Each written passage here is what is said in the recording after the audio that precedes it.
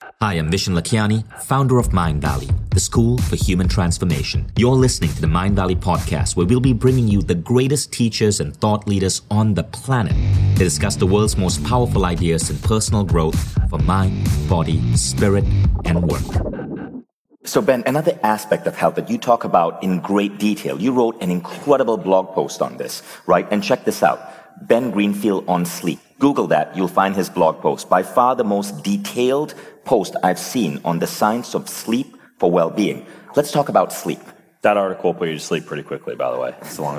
That's the trick, is you read the article and you go to sleep. Because speaking of cold, you've even recommended to me certain temperatures to go to bed at. Right. So sleep hacking is something that I find fascinating. I protect my sleep quite a bit. I track my sleep.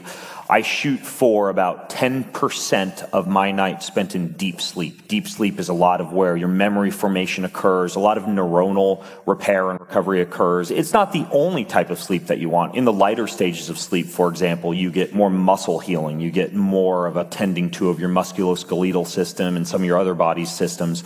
But when it comes to your neural system, your brain, your neuromuscular system, staying cold, sleeping in a cool room and maintaining a lower core temperature increases the percentage of deep sleep that you get dramatically. So in addition to, for example, taking like a cold shower at some point towards the end of the day, it doesn't have to be right before bed. And as a matter of fact, right before bed, you get a little bit of a cortisol dump that can keep you up a little while. I'm not a fan of doing the cold shower right before bed.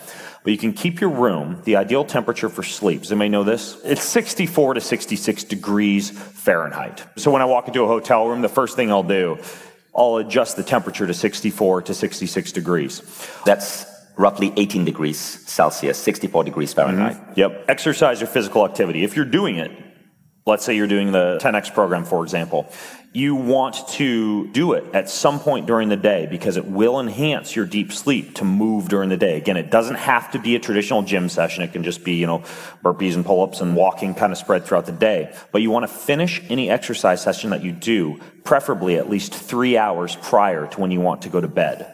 And the reason for that is because that gives your neuroendocrine system a chance to shut down some of the cortisol. It also gives your body temperature a chance to go back to normal. Sorry, Ben, you're saying the optimal time to exercise is 3 hours before you go to bed. Well, the optimal time to exercise varies, and I'll fill you in on that in just a second. But whatever you're doing for exercise, aside from that easy postprandial dinner time walk, that easy walk that you do after dinner, would be just making sure that you finish up any hard exercise at least 3 hours prior to when you're going to go to bed. So if you are going to go to the gym, you'd ideally like to be done at the gym. If you're going to go to bed at, let's say, 11 p.m., you'd want to be done with your gym session by 8 and no later than that. Now, when it comes to exercise, if you are going to exercise, timing of exercise, though, the ideal scenario is if you are going to exercise, your body has this natural rise in cortisol when you wake up. When light hits your eyes in the morning and you get out of bed, your body releases some hormones that naturally wake you up. One of those hormones is not coffee, by the way. You don't naturally have coffee floating through your bloodstream. As a matter of fact, I've done continuous blood glucose monitoring,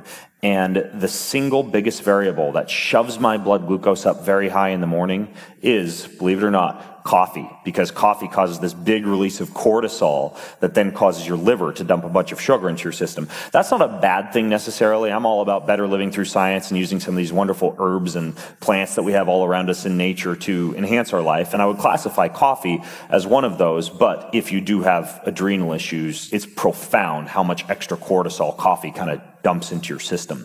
But the idea is that because you have so much natural cortisol released into your system when you wake, the best type of exercise to do in the morning is something that I call easing into your day, something restoring, something relaxing, something that might even pair well with a meditative or a prayer practice at the beginning of the day. For me, that's usually something like a nice walk in the sunshine, or sometimes I'll go down and do some yoga moves in the sauna and finish those up with a cold shower. Yoga in and of itself is great. An easy swim, maybe a simple bike ride through a park, something that's just very simple and relaxing and restorative, maybe allows you to focus on your day, allows you to think about what you want to accomplish that day, make your affirmations, engage in deep breathing. These are the type of things that the body is very receptive to in the morning that can enhance your deep sleep later on in the evening. Now, between about 4 and 7 p.m., your body temperature peaks, your reaction time peaks, your grip strength peaks, your ability to be able to build new muscle after workout peaks. So if you're going to do a hard exercise session, again, it's not necessary to get a nice body. It's not necessary to live a long time. But I understand that sometimes it feels good. Sometimes you're competing in an event. Sometimes maybe you want a little bit of extra muscle because you like the way you look with that extra muscle. You like the way your jeans fit. You like the way you fit in a t-shirt, etc. There's a lot of reasons that it's okay to build a little bit of extra muscle or to do that hard exercise session. But if you do it between about 4 and 7 p.m. is the ideal time to do that hard exercise session, with the cool thing being that you're getting that hard thing in before dinner. So if dinner for you is a very social event, if you, like me, have big family dinners where you're having red wine and dark chocolate and sourdough bread and sweet potato fries and a lot more of kind of the rich carbohydrate-dense foods, your body's very primed to be able to deal with that blood glucose. So I know a kind of a little bit of a rabbit hole when we're talking about the cold for sleep, but as far as the timing of the exercise, that's the scenario I use for myself and for most of the clients that I work with, is we do the easy thing in the morning to ease ourselves into the day, and then as long as the schedule permits, the harder thing kind of towards the end of the day. One other thing for sleep that's quite fascinating, I'd be remiss not to throw some of these biohacks in there, would be I have a chili pad on my bed. Has anybody ever used a chili pad? It circulates cold water underneath your sheet while you sleep, and you can actually set it for whatever temperature that you would like, and you and your partner can actually set your own sleep temperature. So I set it at 55 degrees, meaning that the ambient air around me is about 64 to 66 while I'm sleeping, but then I've got this 55-degree cold water going underneath my body while I sleep, and that vastly enhances my deep sleep percentage as well. It all comes down to sleep just hygiene. Just do a translation. That's 13 degrees Celsius for the rest of the world. This is like when I speak in Japan. I say something and I have to stop so that they can translate this into Japanese. Celsius to Fahrenheit, very similar. Anyways, though, the idea behind sleep hygiene, though, is you have cold, and you're already a little bit more informed about cold, and then a few other necessary components of sleep hygiene that, of course, how many in here are traveling, right, and having to deal with the 3 a.m. sunrise and the jet lag and the light and the crazy fluctuations in temperature and everything else that can affect your sleep? Well, maintaining a cool temperature is one thing. Another is absence of artificial light, absence of blue light at night. And in that sleep article that Vishen referred to that you could find, if you just search for the last one I wrote, it might still be on the front page of my website. It was about 4 weeks ago. I wrote a really comprehensive sleep article. I talk about, things that you can install on your computer to lower the amount of blue light that they produce. I even give a little hack for your phone where you can set it up so it only produces red light or grayscale light at night. You can also, of course, wear what I call birth control for your head, which would be these blue light blocking glasses, the very unattractive, slightly creepy blue light blocking glasses you see a lot of biohackers wearing. They actually do work. They do a great job of making you sleep. As a matter of fact, if I try to watch a TV or a documentary or a movie at night and I have these on, I get sleepy because it blocks so much of the blue light from coming off the screen. But absence of artificial light in the evening is another necessary component of sleep, along with presence of lots of natural light during the day. Being outdoors, taking that morning walk in the sunshine, etc. So we have light, we have a cool sleeping environment, and then we have silence or something to cover up the noise. Has anybody in here ever used binaural beats or white noise? These actually work really, really well, especially when you're in travel scenarios. Like I'm staying in an apartment down in Roterman City, and it's close to the road. And so what I do is I have a little app called Sleepstream. And even though my phone is in airplane mode, it's beside my bed, and it's playing this white noise called Sleepstream. And I'll often even pair that with something called sleep phones, which are soft headphones that allow you, if you're a side sleeper, to kind of play this in your ear and cover up noise. And this app that I use called Sleepstream is like a DJ for sleep. I'm not financially affiliated with them or Flower Checker or any of these other apps I'm talking about. I just like them. But this Sleepstream plays white noise and then also plays binaural beats. So you can kind of do both at the same time while you're trying to lull yourself to sleep. So anyways, those are the big three. Would be cold, the absence of artificial light, and then also trying to use noise or sound or else eliminate noises and sounds from around you while you're sleeping. So we've spoken about food, we've spoken about exercise, we've spoken about sleep. Now, Sarah Kapachi asks, what are your thoughts on nutrigenomics, which is eating according to one's genetics? Ooh, can of worms. Nutrigenomics. So The idea is that, and there's actually a great book about this called The Jungle Effect by Dr. Daphne Miller. And the idea is that, Dr. Miller, for example, will take her Hispanic patients in California and put them on a more traditional Mexican diet comprised of legumes and non-GMO corn and maize and, beans and a lot of these natural foods that they would have been exposed to for hundreds of years, or that their ancestors would have eaten, rather than, traditional, Tex-Mex, GMO corn, refried beans, canola oil, that type of thing, and see profound healing in her patients. And she'll rinse, wash, and repeat, put Northern European patients on, for example, a slightly higher salt diet with fermented foods and cured meats and natural wild-caught fish, and again, see profound changes in health. And it makes sense, right? Logically, you look at what your ancestors would have eaten, which you can elucidate by talking to your grandparents or going off and doing a salivary genetic test, such as a 23andMe genetic test. You can look at and investigate what your ancestors would have eaten and try and simulate something close to that. Now, I understand that we live in an era in which we've got a lot of mutts, like me. I'm a little bit of Spanish, a little bit of Italian, a little bit of Australian. I'm all over the map. And so for me, rather than necessarily getting really confused about whether I should eat the Spanish diet or the Mediterranean diet or a Northern European diet or whatever, I take a little bit of a deeper dive and I look at my genetic factors that allow me to do certain things. Like, for example, I've tested my genetics and it's shown that my body produces a lower level of what are called endogenous antioxidants than the average person. So I go out of my way to do things like supplement with glutathione and eat a lot of wild plants and flavanol and polyphenol-rich dark fruits and vegetables and give my body a little step up in the antioxidant department.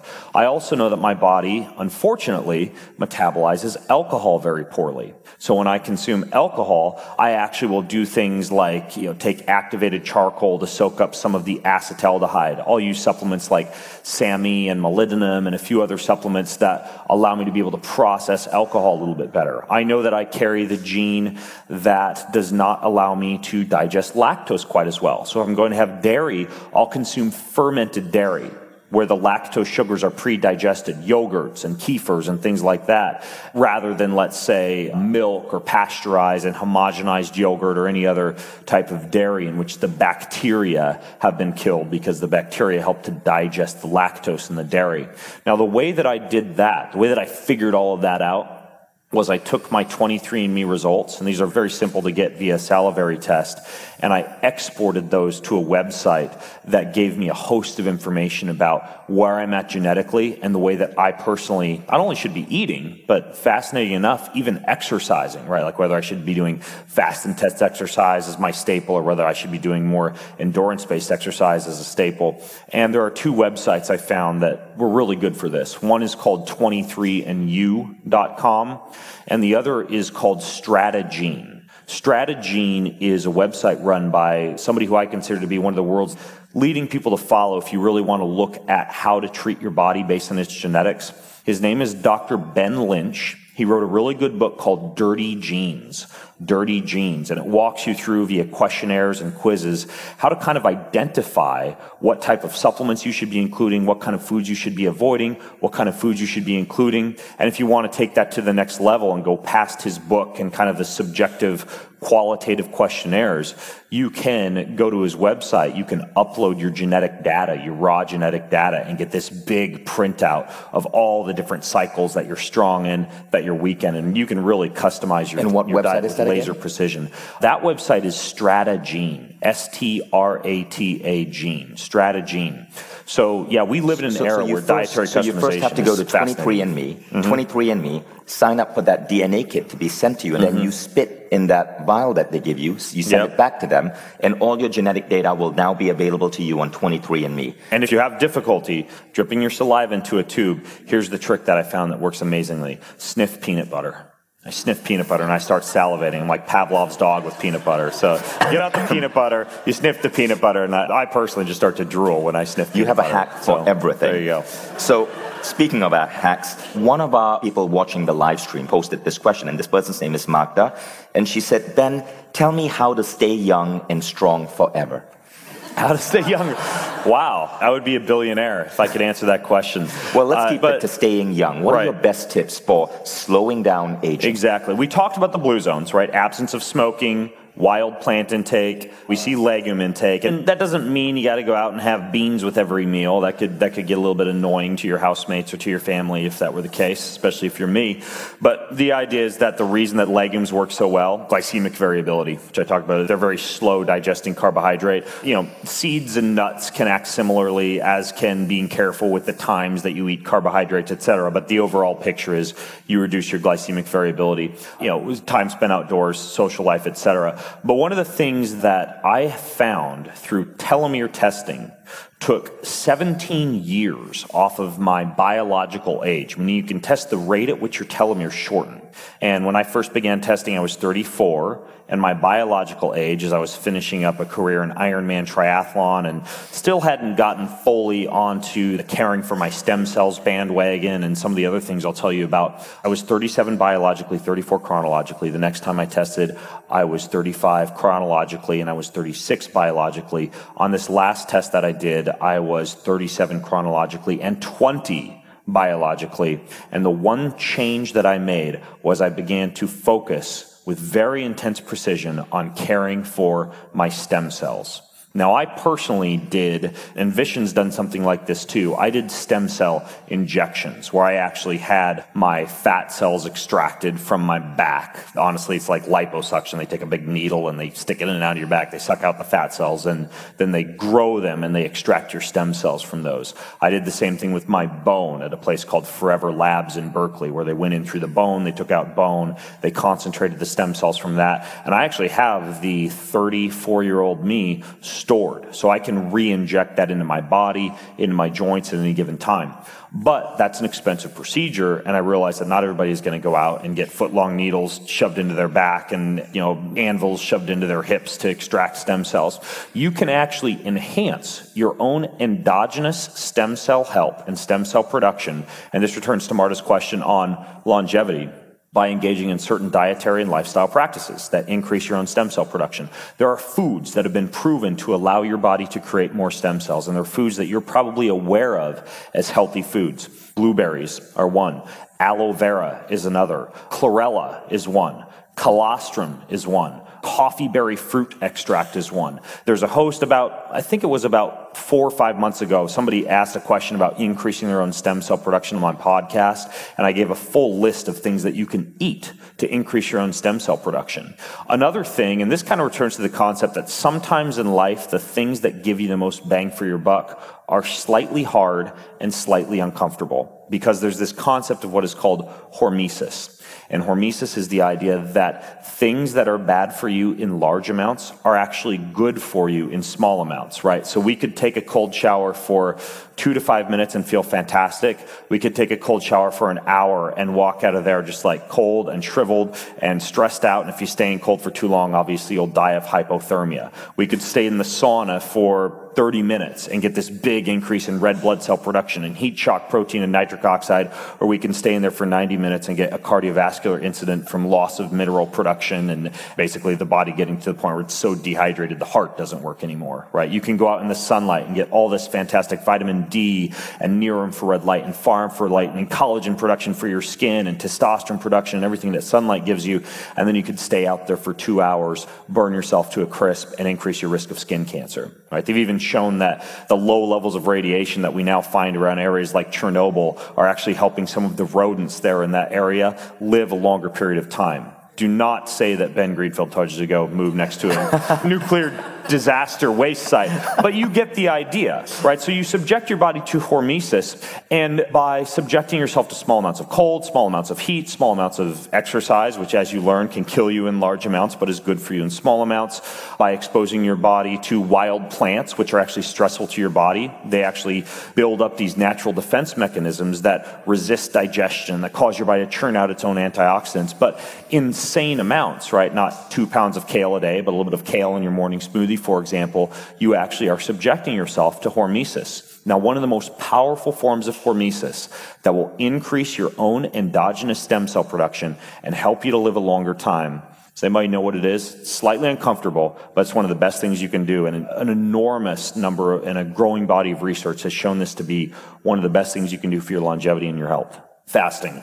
So the researcher Walter Longo has shown that 2 to 4 times per year, an extended 5-day fast moves the dial the best. Now, I know that that's uncomfortable for a lot of people. I'm personally a foodie. It's complete torture for me to go 5 days without food. Ease yourself into it. Don't think that you need to go 5 days without food. The magic number of hours at which things like cellular turnover, what's called cellular autophagy, a programmed cell death, stem cell production, etc., kicks in, it's at about the 16-hour mark. So this idea of giving yourself about a 12 to 16-hour window each day in which you're fasting is a very smart move. Now, what I do, and I've found this to be very sustainable for myself and for the people I work with, 12 to 16 hours I go without eating. So this means if I finish dinner at, say, 9 p.m., I'll go until at least 9 a.m. without eating. And if I have the capability to do so, and I'm not, if I'm traveling in an area and I'm at a fantastic hotel with a wonderful buffet, I'm not going to, bite my finger and walk past it. I'll go enjoy life and go eat food, but I'll wait at least 12 hours before doing so. In many situations, and especially if I want to improve my cognitive performance or if dinner's been especially large, I'll wait 16 hours to eat, right? So if I'll finish dinner at 9 p.m. and I won't eat again until 1 or 2 p.m. for lunch. In addition to that, a single 24-hour fast once every 1 to 2 weeks can really help to move the dial as well. And that's typically a dinner-to-dinner fast, meaning you finish dinner on, let's say, a Saturday night, and then you just don't eat again until Sunday at dinner. Here's the biggest mistake people make. Just to go deeper, ahead. When you say you just don't eat again, I know there are certain things which are okay. Water is okay, coffee is okay. What is okay in that 24-hour fast? This is going to absolutely blow you away. Anything that doesn't have calories.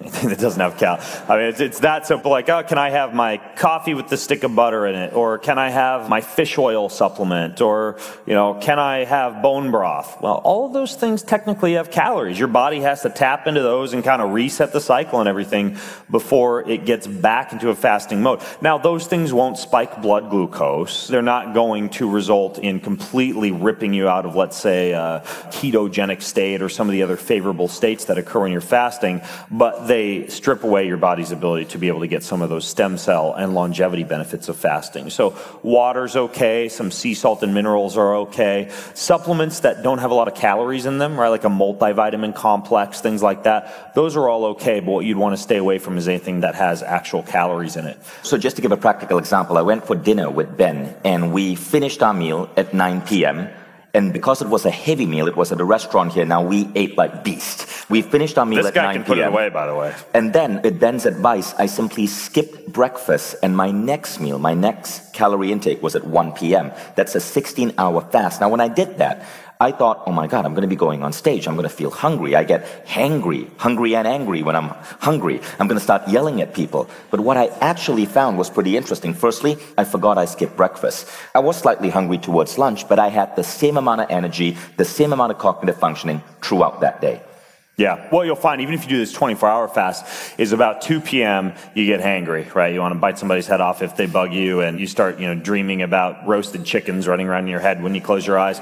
And then what happens is your body begins to shift into what is called ketosis. You start to produce these ketone bodies as your body taps into its own fat. And the more frequently you fast, the more fast and painless this transition becomes. And once you make it through that window, all of a sudden, you're not hungry, right? And the other thing that I'll do on my 24-hour fasting day is I choose activities that keep my mind occupied, right? Because a lot of times food is equated with boredom. So I won't go out to lunch with people. I'll make sure I've got an article to work on, and I've got some other things to do, and I have a hike to go on, and I have all sorts of things to do to keep my mind off of food. Now, one thing, and this winds up hurting a lot of people, especially lean people or people who are very physically active, do not think that intermittent fasting or 24-hour calorie restriction is synonymous with eating fewer calories. If you're trying to lose weight, the whole calories in, calories out equation dictates that at a certain point, you just got to stop stuffing more calories in your mouth so you tap into your own fat as a fuel. But the benefits of fasting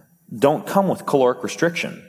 They come with a long period of time spent between eating. So this means that if you decide, hey, I'm going to take Ben's advice, and every week I'm going to do a 24-hour fast from Saturday dinner until Sunday dinner, Plan a big, fantastic family feast on Sunday night, or go to your favorite restaurant and eat a bunch of amazing, wonderful food on Sunday night. Sometimes I'll fast for 24 hours, Saturday dinner to Sunday dinner, and eat 2,500 calories for dinner on Sunday night, right? So the idea is not calorie restriction, again, unless weight loss is your primary goal. But if it's longevity that's your goal, it's the idea that you simply engage in periods of calorie restriction without necessarily lowering the number of calories that you eat for that 24-hour cycle. So Ben, you wrote a white paper called Look Good Naked, and you have a quest coming up with Mindvalley, which is essentially on having a great body, looking good, and living longer. What would be your best tips for staying lean, especially for men, for having a healthy body fat percentage, and for having good musculature? I tapped into this strategy when I was preparing for Ironman triathlon. I used to be a 215-pound bodybuilder. So for me, it wasn't fat, it was muscle that I stripped off my body. I stripped off 40 pounds of muscle, but then I maintained very, very lean physiology without necessarily doing as much exercise as a lot of my peers were doing. And I still maintain this habit to this day, nearly 365 days a year. You are already all educated pretty much as to why this strategy works. So you wake up in the morning in an intermittent fasted state. So your body is a little bit deprived of its storage carbohydrate. It's ready to burn its own fat as a fuel. You've fasted for 12 to 16 hours when you wake up. At that point, you put a little bit of caffeine into your system. Like I mentioned, coffee is great at dumping some cortisol, but it also amps up your fatty acid burning. Green tea also works. Anything that's caffeine-based gives you a slight edge when it comes to your metabolic rate. Now, if caffeine isn't your thing, there are some other herbs and supplements that can help. Two, for example, would be a cayenne pepper-based herb or bitter melon extract. Either of these can achieve a similar effect in terms of shifting your body into a little bit more fatty acid utilization. So you've woken up, 12 to 16 hour intermittent fast, you put some kind of supplement into your system that's going to shove you into a little bit of extra fat burning, and then you do that simple 20 to 30 minutes of very easy aerobic physical activity in a simple conversational aerobic zone. You're not stressing your body out when you do this. You're not finishing it up and feeling as though you got to go eat a couple of waffles with almond butter on them for breakfast and pat yourself on the back because you did this hard CrossFit WOD in the morning and you're stressed out anyway, so you want to eat. You also don't put yourself into a situation where, and this is very common based on human psychology, I worked out really hard this morning, so I'm going to sit for 4 hours at work. Right? Instead, it's a very easy session. So you're still motivated to stay active while you're at work. You're not super stressed out, but you're tapping into your own fats as a fuel. So you're fasted. You've got something in your system to increase the amount of fats that you burn. You move for 20 to 30 minutes, and then you finish that up with 2 to 5 minutes of cold exposure. A 2 to 5 minute cold shower, or maybe jumping in the river that's beside the walking path that you walk on, or anything else that exposes your body to cold. And then you finish up and you go along and you start your day, and depending on the scenario that you're in, based on what we were just talking about with fasting, maybe you're having breakfast afterwards, maybe you're not, doesn't matter because you didn't do a super hard workout that morning anyways. And I swear, that routine, when you perform it regularly and you make that a part of your habit, a part of your ritual, and that's the way that I stay pretty lean year round, that works fantastically. That's phenomenal. And where does food come in? The basic idea is pretty much what I've harped on already. Reduce glycemic variability by ensuring that when you eat carbohydrates, your body is very responsive to them from a glucose standpoint. You've exercised before, you're walking afterwards, you're being careful with how high of a glycemic index those carbohydrates have. So you limit the amount of times that your blood glucose goes up and down during the day, and you limit inflammation. You do those two things, and you're going to equip your fat cells to be converted into muscle tissue and also to die a horrible, painful early death. And so, one of our last questions, this is from Verena Demet. So Verena asks, what do you think is the best way to keep yourself motivated to continue along this path? There's the idea of extrinsic motivation and public embarrassment for not achieving your goals. I'm actually a fan of that. Versus intrinsic motivation, I'm just going to try really hard and make this happen. There's a fantastic new book by author Benjamin Hardy called Willpower Doesn't Work.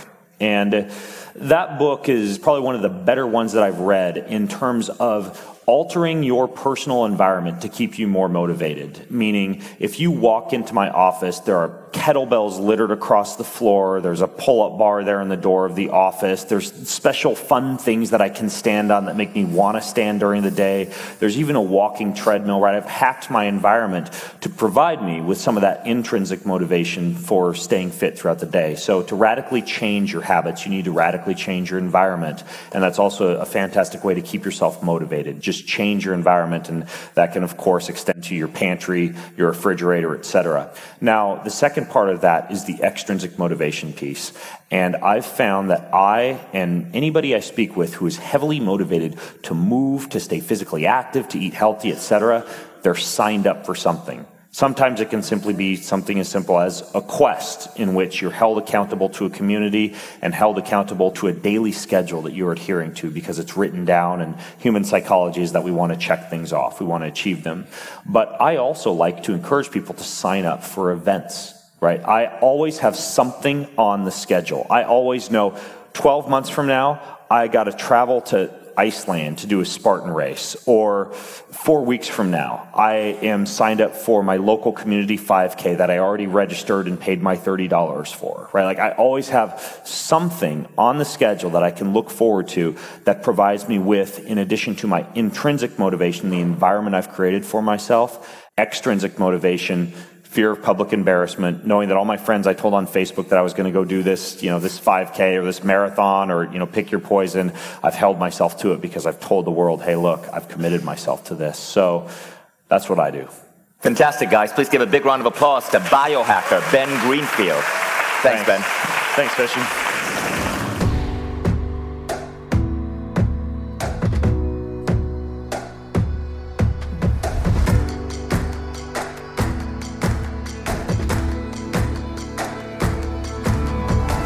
Vishen Lakhiani, and this is the Mindvalley Podcast.